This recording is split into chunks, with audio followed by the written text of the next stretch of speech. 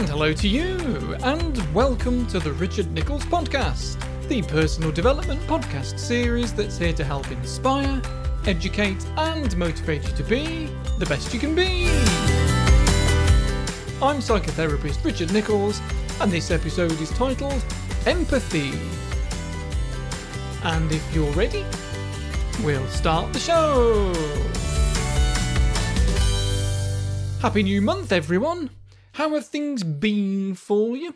There's a lot of anxiety around at the minute, and if you need to steer clear of the news for a bit, I wouldn't blame you. It can make us quite pessimistic about the future, the news. When I think about the future, I do try to focus on the things I'd rather see happen than the worst case scenario, and avoiding the news and filtering social media really can help. If someone wants your attention, there's a fair chance they're going to do that with, at best, exaggeration, and at worst, blatant lies. And I don't know about you, but I want my brain filled with that sort of stuff as little as possible.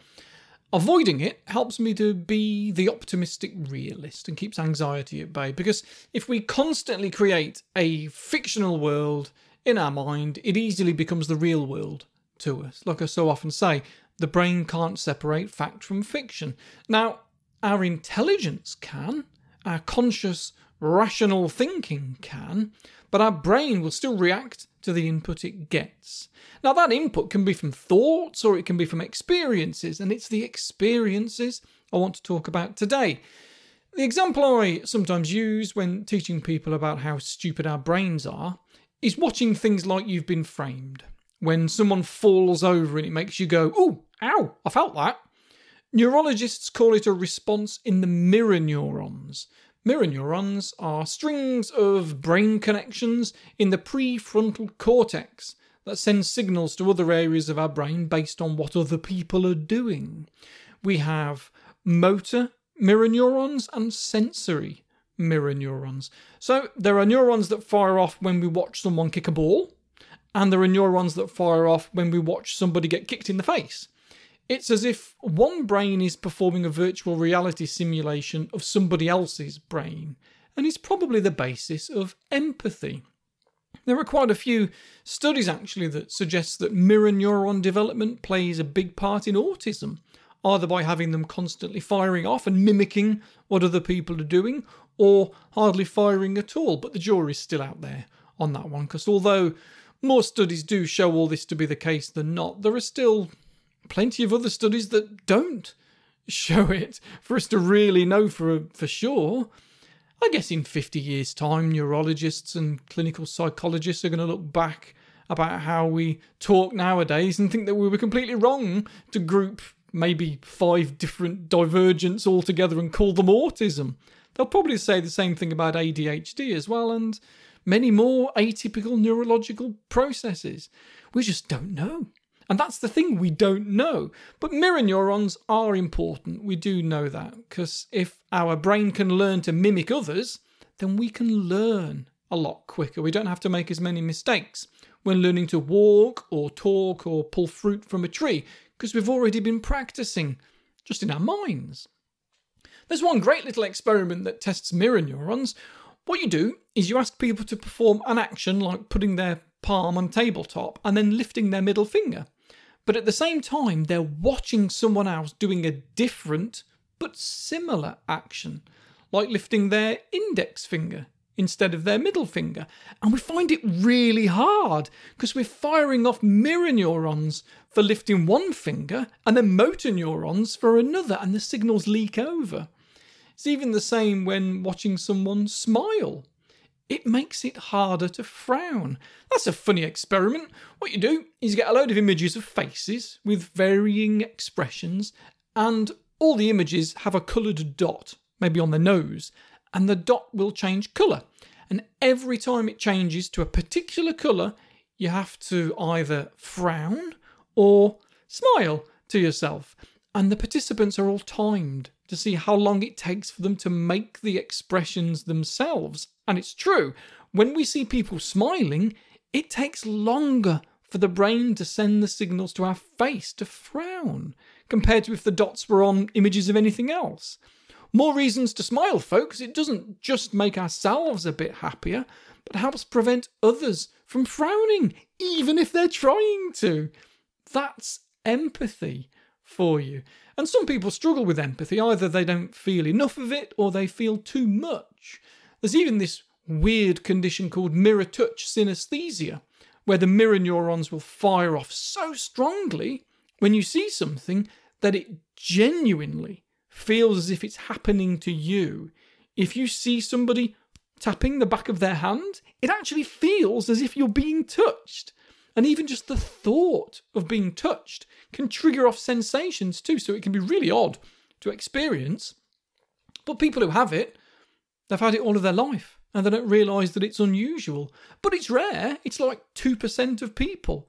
But hey, if you know 50 people, chances are there's one of them with that to some degree. And in fact, it could be you. I have way more than 50 listeners. There are thousands of you. So statistically, a lot of you are likely to have this condition and maybe don't even know that it's unusual. I know of a counsellor that has it, and because this can happen when people are just talking about things, it makes the job really hard because their empathy is turned up to the max. And that's not helpful. It's hard. Empathy is useful, though. It helps us to navigate the world and be able to look at things from other people's perspectives. It helps us to understand people's behaviours and not take things personally when someone's angry at us over something trivial, when you know they're also struggling with a million other things at the same time. So empathy can help us become less judgmental, which is obviously going to be good for everybody, especially ourselves, because we're going to be less upset. We're going to be less angry ourselves because we understand. So there are two types of empathy, really. We have affective empathy and cognitive empathy. Affective empathy is the feelings of other people's emotions. That's the one we talk about a lot. And cognitive empathy is as close to mind reading as you're going to get. It's knowing what other people are thinking. Sometimes it's called theory of mind, and is our ability to assign beliefs, desires, and knowledge to others rather than just to ourselves. To know that just because you know something, it doesn't mean everybody does. Just because I like psychology doesn't mean everybody does. That's theory of mind. And as cognitive empathy, it means we can talk to others in their language, which helps us to do everything from performing well in a job interview to not ruining your relationships with people.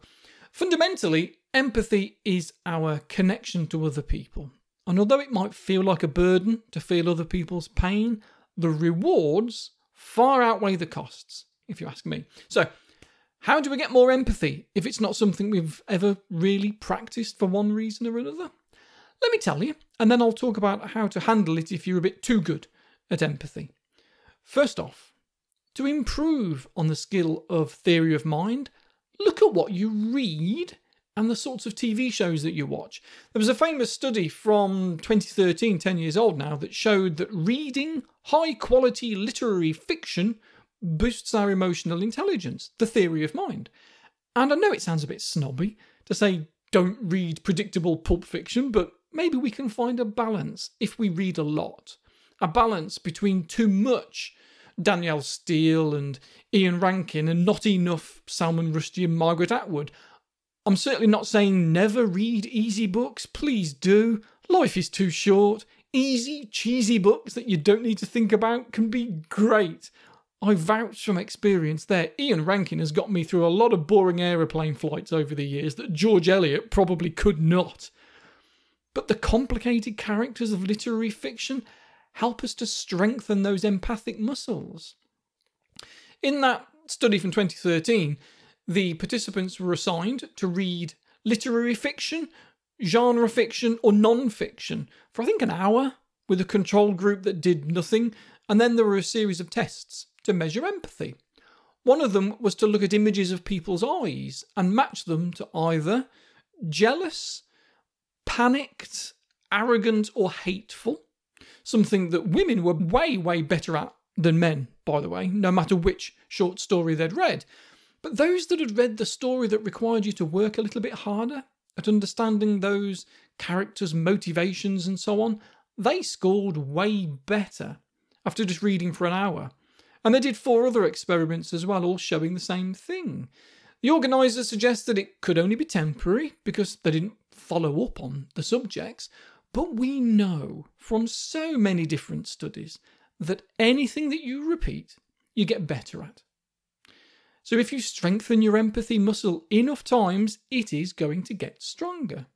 And in a follow-up study about 12 months after, somebody else did a similar experiment. Well, it was kind of the same one really, but they did it with TV shows, comparing things like The West Wing and Mad Men with shark documentaries and how the universe works, that sort of thing.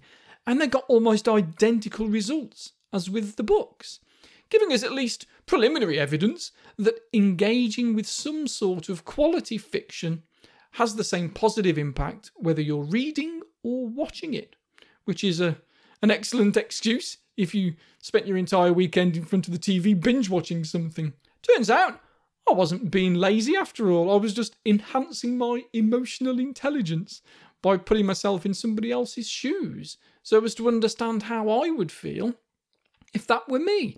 And that's a good thing to do with everyone in your life, especially if thinking about them makes you frustrated because they live their life so differently to you.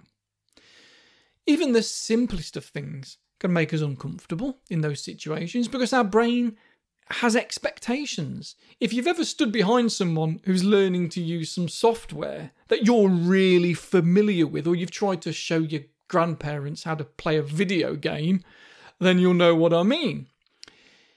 If you're familiar with what to do, familiar with where to click, what to press, then your brain is expecting it to happen in the ways it normally does and at the same speed. And then when it doesn't, because watching my mother-in-law trying to play Minecraft would be like watching me try to land an aeroplane, our brain gets frustrated.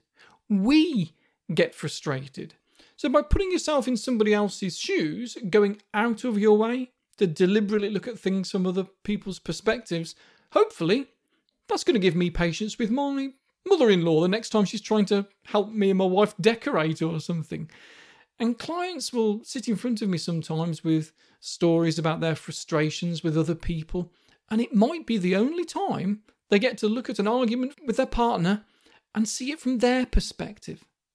To see if maybe it's not a surprise that they were snappy and argumentative. And surprise, surprise, what do you know? It wasn't about you after all. And there was no need to take it personally and then make things worse. So do look at things from other people's perspectives. Use effective listening techniques more. Not only does showing that you're listening help other people to feel understood, but it helps you to understand them and their situation, honing your empathy skills. Effective listening, or active listening, as it's sometimes called, is quite simply just feeding back, maybe paraphrasing what somebody has said to you, but appropriately. And it might sound simple, and it is simple really, but it's really very, very useful. If you're a manager and one of your team is complaining about someone being rude to them, listen. Actually listen and mean it when you say, I understand how you feel, or I see what you mean, and then paraphrase what they've said. You know, things like, yes, Jeff, I can see that Joan talking over you in that meeting felt belittling to you. I get that. It happens to me a lot in meetings too. It's frustrating. When you actively involve yourself in the listening and not just sit there, you're growing your empathy skills. It's one of the first things that you practice as a therapist. And everything else that we do as a counsellor or a psychotherapist is based somewhat on the foundations of our empathy, feeling things with our clients. Even CBT. A lot of people knock CBT, cognitive behavioural therapy, because it's so formulaic and less personal. But even CBT therapists will have to get inside the mind of their client. Otherwise, they can't identify and help challenge those unhelpful beliefs that feed the emotions. So empathy is really important for us all.